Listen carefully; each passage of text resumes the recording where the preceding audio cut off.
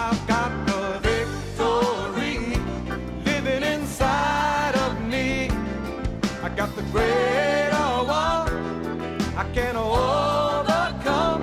This ain't no time to turn back, no place to go slack. I gotta keep pressing on till every battle is won. Good morning, class. Good morning, Keith. Hi, I'm Keith Moore, and this is Faith School. Faith School is the place where my spirit is fed, my faith grows stronger, and I learn how to be an overcomer. Years ago, I was ministering to folks in a place called Healing School, in Brother Kenneth Hagin's ministry, and I had a person there that was there for, I guess, about 8 weeks, every day, Monday through Friday. And they had been diagnosed with terminal cancer and in the last stages. And, with just a short amount of time of life expectancy. But after those, that 8 weeks, 2 months virtually, they got a completely clean bill of health. And somebody asked them, they said, what happened to you? What happened to you over there? They said, I guess I got so full of faith, there was no more room for the cancer. And that is an accurate description, because you don't just need to hear something for a few minutes and that's it, you're set forever the rest of your life. Just like your body needs continual feeding of natural food, your spirit needs to be fed. And you can, by hearing and hearing and hearing and hearing these things, like what we're doing in Faith School, your confidence begins to increase. And you don't even realize the fullness of it. It can happen gradually over a period of time, and you not realize you're seeing things differently than you used to. You're responding to things differently than you used to. And this happens over a period of time. You need to be in a good church where you get fed regularly. You need to read Scripture yourself on a regular basis. And especially if you've been hit with something in an area, you need to get extra input on that. Like if you need healing, you need extra input on healing, at least for a season. And when you see that you're full of fear, you're shaken, you're rattled, you feel defeated, well, that means your faith is low or non-existent. Well, when you hear something and see something, ministry that encourages you and ministers to you, well, hear that again, right?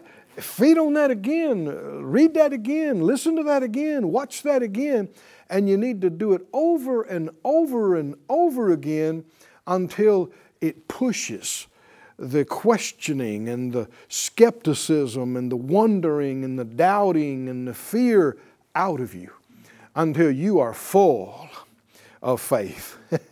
Then you'll see amazing things happen in your life. Things will change.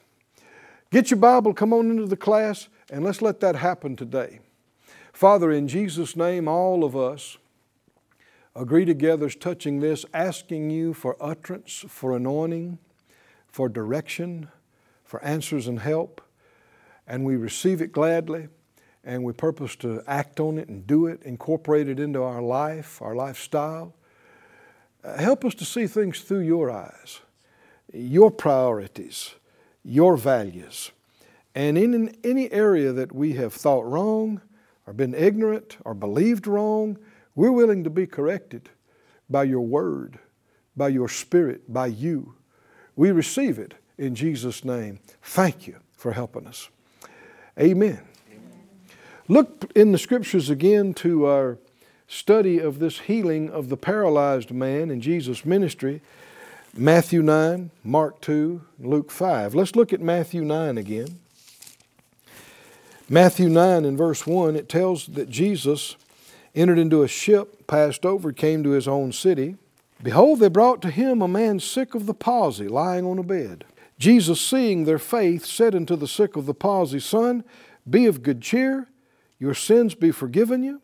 Behold, certain of the scribes within themselves said within themselves, This man blasphemes. Jesus, knowing their thoughts, said, Wherefore think you evil in your hearts? Whether is easier to say, Your sins be forgiven you, or to say, Rise and walk? But that you may know that the Son of Man has power on earth to forgive sins, he said to the sick of the palsy, Arise, take up your bed, go to your house. And he arose and departed to his house. And when the multitude saw it, they marveled and glorified God, which had given such power unto men. Do you believe this really happened? This is not a fairy tale. This happened. If it happened here, can it happen again? Yes. Is it God's will that it, well, why did he give this to us? So that we'd believe it, so that we would see more things like this happen. In Mark 2, reading Mark's account of this, verse 1. Again he entered into Capernaum. After some days it was noised that he was in the house. Straightway many were gathered together, insomuch that there was no room to receive them, no, not so much as about the door. And he preached the word unto them. And they come unto him, bringing one sick of the palsy, which was born of 4. When they could not come near to him for the press, they uncovered the roof where he was, and when they had broken it up, they let down the bed wherein the sick of the palsy lay. When Jesus saw their faith, he said to the sick of the palsy, Son, your sins be forgiven you. But there were certain of the scribes sitting there and reasoning in their hearts, Why does this man thus speak blasphemies? Who can forgive sins but God only? And immediately when Jesus perceived in his spirit that they so reasoned within themselves, he said to them, Why reason ye these things in your hearts?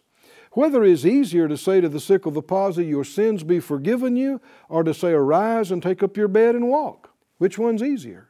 But that you may know that the Son of Man has power or authority on earth to forgive sins, he said to the sick of the palsy, I say to you, Arise, take up your bed, and go your way into your house. And immediately he arose and took up his bed and went forth before them all, insomuch that they were amazed and glorified God, saying, We never saw it on this fashion.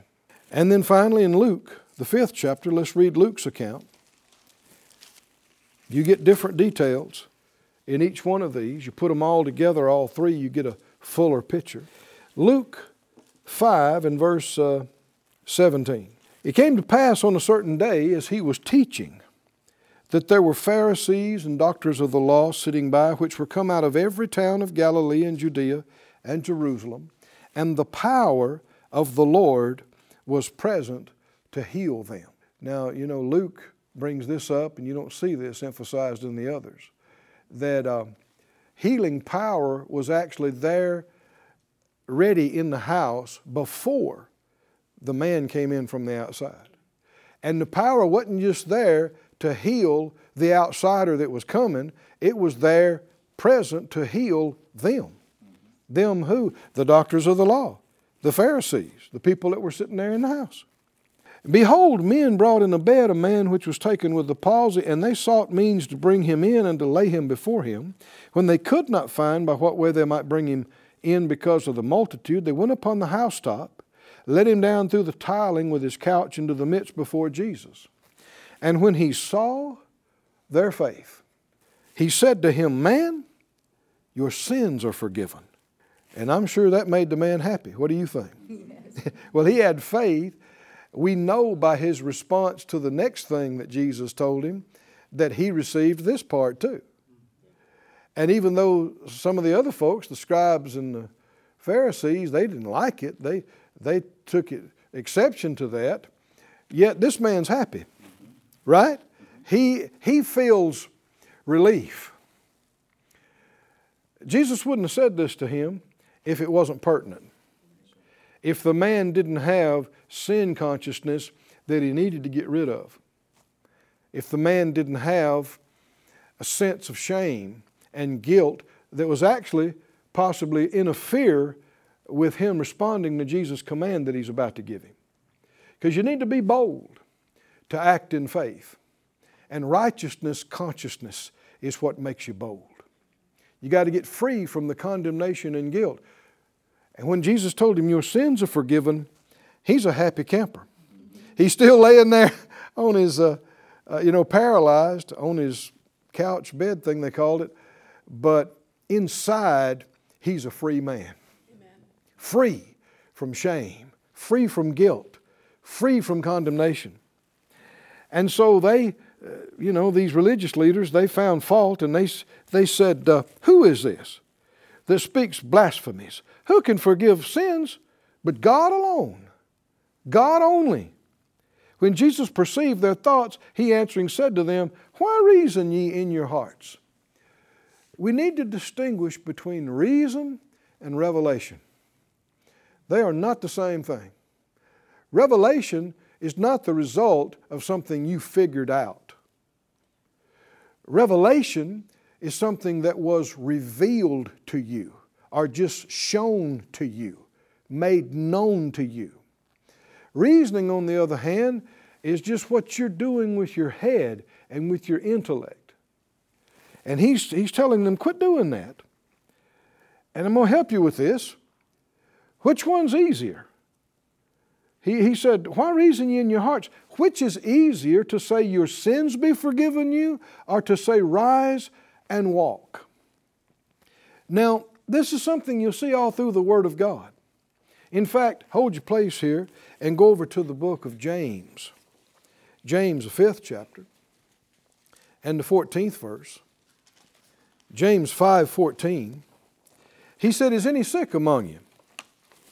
Let him call for the elders of the church. Let them pray over him, anointing them with oil in the name of the Lord. Well, now hold on. What if it's not God's will for him to be healed? Huh? Then why are we going through all this and praying and anointing with oil? And what if God sent it on them to teach them something or develop their piety? No. Is any sick among you? Would that include any sick? For whatever reason, right? Then what? Anybody that's sick can do this. And the prayer of faith shall save the sick. That's that word we talked about a few weeks ago, sozo. Sozo. And Jesus used it interchangeably in people being saved from their sins or being saved from sickness. He used it both ways. The prayer of faith will save the sick, and the Lord will raise him up, and if he's committed sins, they'll be forgiven him. Same prayer. Same time. Right? Why? Which one's easier? Well, they're the same. Everybody say the same. They're the same. What do you mean? They were both. Let's back up. If there never had been any sin, there would never have been any sickness. It's because of Adam and Eve's sin way back at the garden that death came in. And if there had never been any death, there would never have been any curse in the earth and all of the aging and the decay and the disease. None of that existed prior to sin and the fall and death. When God created Adam and Eve and He created all the earth and heavens and the earth, the Bible said He looked at everything and said, behold, it is very good. Can you look at cancer and AIDS and say, behold, it's very good? No, it wasn't there. So sickness, poverty, the curse, every evil, bad thing came as a result of sin and the fall. Well, did Jesus come to fix the sin problem? He became sin with our sin and was judged for it on the cross. Well, if you solved the problem that caused the sickness, why isn't the sickness problem fixed too? It is. I said it is. Whether you believe it or not, it is. And that's why when He said you pray for these people that are sick, and if they've committed sins, they'll be forgiven too. It can work that way or it can work the other way. Can you see? Jesus said your sins are forgiven, and then the man's healed. Here the people want to be healed. Okay, you're healed and your sins are forgiven too. Can you see this, class? Yes. Now, the devil hates this. And he has convinced most of the church that forgiveness of sin, that's the gospel, and Jesus paid the price. But healing, that's a side thing. That's a side thing. God could do it if He wanted to, but usually He doesn't, and we don't know why. But no. Healing's not a side message. Healing is part and parcel of the gospel of Jesus Christ. In fact, there was a special part of the work of redemption that was just for solving the sickness problem. What was it? Jesus went to the cross. He went somewhere else before He went to the cross. He went to the whipping post where He was scourged. You remember that? Did He have to do that to go to the cross? No, that was part of, Jesus paid for the price, spirit and soul and body. And the Scripture tells us that He took our infirmities, our weaknesses, He bore our sicknesses, He carried our pains, and by His stripes or bruises, we're healed. Hallelujah. Just like He hung on the cross and was made sin with our sin, just like the thorns were jammed down into His skin and His scalp, and the chastisement of our peace was on Him. You could see the physical thing happening. What you couldn't see was behind the scenes, the spiritual source and cause of all sin and all sickness and all grief and mental anguish and sorrow. All of that was laid on Jesus at the scourging and the mock trial and the crucifixion. And when He raised from the dead, or before He breathed His last, He said, "It is finished." Hallelujah. Do you believe it is finished? I mean, He doesn't need to do one other thing to get you healed or get you delivered. It was bought. It was paid for in the redemptive work. And when He was raised from the dead, free from sin, sickness, all of that stuff, all of the curse, now He didn't do it for Himself. He didn't need it for Himself. It is available to us. Forgiveness, peace, restoration, healing, strength. I know not everybody believes it, and they won't be bothered with it. But I believe it, and I'm enjoying it. How about you? And Faith Class believes it too. This is not a new thing in the Scripture. Let me read some Scriptures to you that prophesied this, that foretold this. Psalm 103, verse 2 and 3. You don't have to turn to these. I'll just read them to you. Psalm 103, 2 and 3 said, "Bless the Lord, O my soul, and forget not all His benefits, who forgives all your iniquities, who heals all your diseases." Same verse. Same verse. Who has a right to take their theological religious cleaver and plunge it in the middle of this verse and say, "Oh yeah, He'll forgive all your sins, but no, He may not heal your diseases. And especially, He won't heal all your diseases." Well, now, who are you? Who are you? Get your little cleaver out of here. No. We want this verse together. We want it like it was written. Go, come on, say it out loud. Forget not. Forget not all His benefits. all His benefits. There's more than one benefit. More than one benefit. Say it out loud. He forgives, all my iniquities. Is there a sin He won't forgive from you? No. He forgives all. No matter how many times you need to come to Him and receive forgiveness, can you count on Him, right? His forgiveness and the ability of you to receive that forgiveness. What about the rest of the verse? I said, how about the rest of the verse? Say it out loud. He forgives all my iniquities. What else? He heals all my diseases. Say it again. He heals all my diseases. Is this what Jesus was talking about when He said, which one's easier? Why? They're together. Sin and sickness were together from the beginning. And now forgiveness and healing. They're together. They're the solution. They're the redemption. In Isaiah 53 that we quoted earlier, it says, He was pierced for our transgressions. This is the NIV. He was crushed for our iniquities, pierced for our transgressions. The punishment that brought us peace was on Him, and by His wounds we are healed. Healed right in the middle of forgiven and cleansed. Forgiven and healed. Jeremiah 17:14 in the NIV says it like this. He said, "Heal me, O Lord, and I'll be healed. Save me, and I'll be saved." In the same, see, the prophet is prophesying, and he didn't even put them in a different book. He didn't even put them in a different chapter. He puts them in the same verse. There's not even a period in between them. Heal me, O Lord, I'll be healed. Save me, I'll be saved. Forgiven and healed. Somebody say forgiven, and healed. Forgiven and healed. Go back to this in Luke 5. That's what they said. Who can forgive sins but God alone? Who is this that speaks blasphemies? And you will run into this religious indignation. The moment you start walking like Jesus has intended for you to walk, you start acting and talking and praying and believing, following His example. The moment you do that, religious people will go, "Who do you think you are?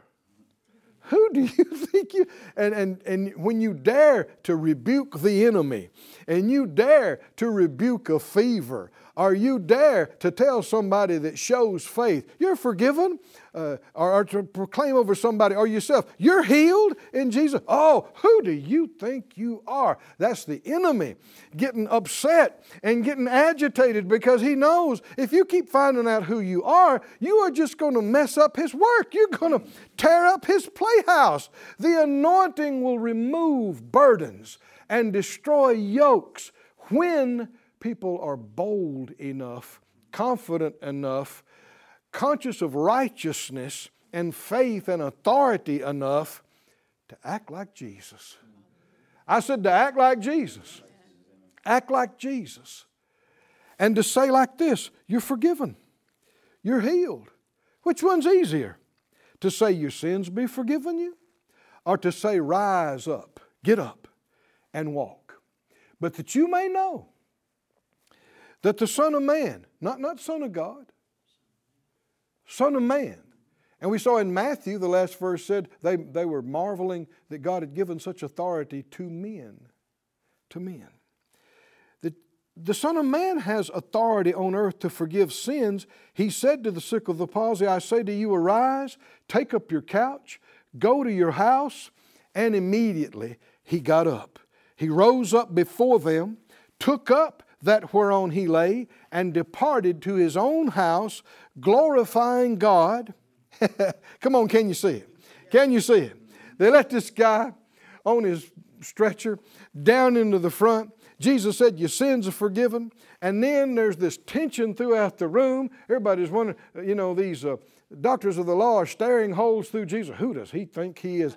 And then Jesus said, get up, boy, get up. Take your mat and go to your house. He jumps up. He shouldn't be able to do this. He jumps up. He's free. And Luke tells us he departed to his own house glorifying God. You could hear that boy shouting all the way down to the road. Well, I guess it's time to shout. What do you think? It's time to shout. He's shouting. He's glorifying God. We heard him go, whoo, glory to God, glory to God. Why? He is not crippled. He is not paralyzed. He is not weak. He's got full use of his body, his legs, his feet. He's carrying himself home. He's toting his bed on his back. Somebody said glorifying God, glorifying God, glorifying God. Not a word is said about that paralysis glorifying God, or about all those years he was incapacitated or unable. That doesn't glorify God. That's the work of the enemy. That stole something from him. That destroyed something in his life. That killed something in him. Jesus said it's the thief that comes to steal, kill, and destroy. But when the power of God showed up, when the work of God was manifested, now what do we read about? He's glorifying God. They're glorifying God. Is that right? Yes. God's works glorify God. Forgiveness glorifies God, not the sin. Healing glorifies God, not the sickness. Provision glorifies God, not the lack. Protection glorifies God, not the failure, not being destroyed. And the Bible said they were all amazed and they glorified God. That word amazed has the connotation of being out of your mind. Just being, we would say they were blown away.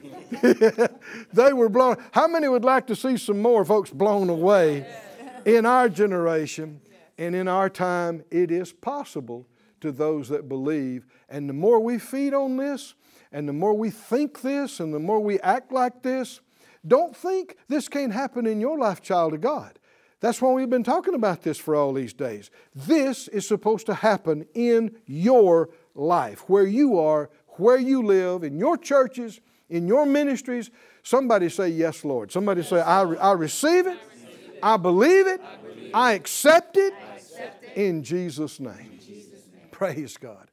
And our time's up again. Say it out loud. I live by faith. I walk by faith. I overcome the world by faith. I'm strong in faith, giving glory to God. So enjoyed being with you again this week. We'll see you again next time right here in Faith School.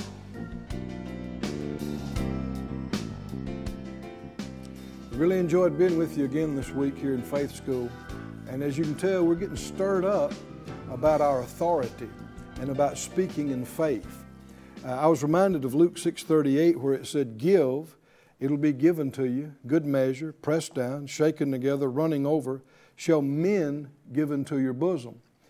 We need to be bold to proclaim that if we're givers, it is given to us. I know a lot of you are partners with this ministry. That's how we're able to send this out all over at no charge to the recipient. And you want to proclaim and say, I am a giver, and because I'm a giver, it is given to me. It comes back in.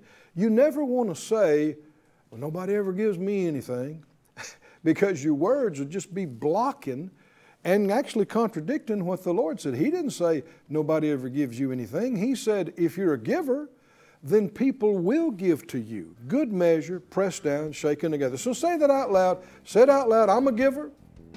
And because I am, people are all the time giving to me. Money, favor, things, deals. It's coming back to me, multiplied, good measure, pressed down, shaken together, running over.